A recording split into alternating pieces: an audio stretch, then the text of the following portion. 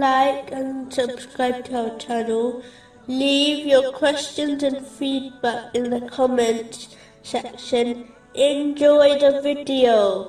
Continuing from the last podcast, which was discussing chapter 58, verse 18. And they will swear to him as they swear to you, and think that they are standing on something.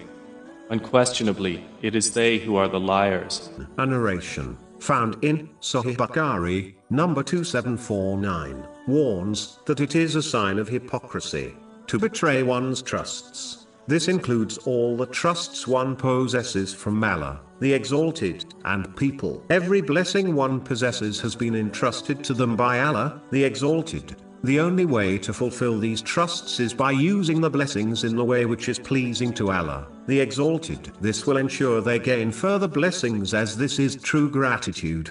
Chapter 14, verse 7. If you are grateful, I will surely increase you in favor.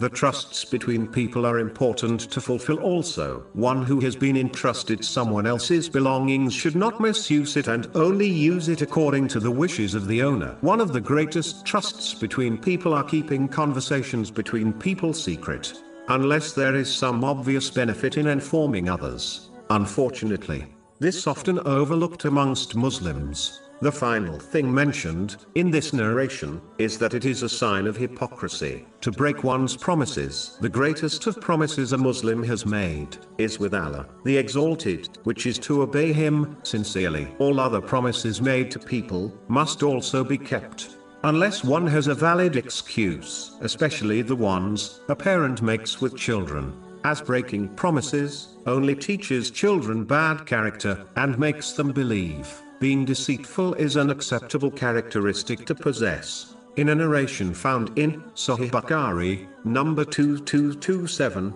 Allah, the Exalted, declares that He will be against the one who makes a promise in His name and then breaks it without a valid excuse. How can the one who is Allah, the Exalted, against them on Judgment Day possibly succeed?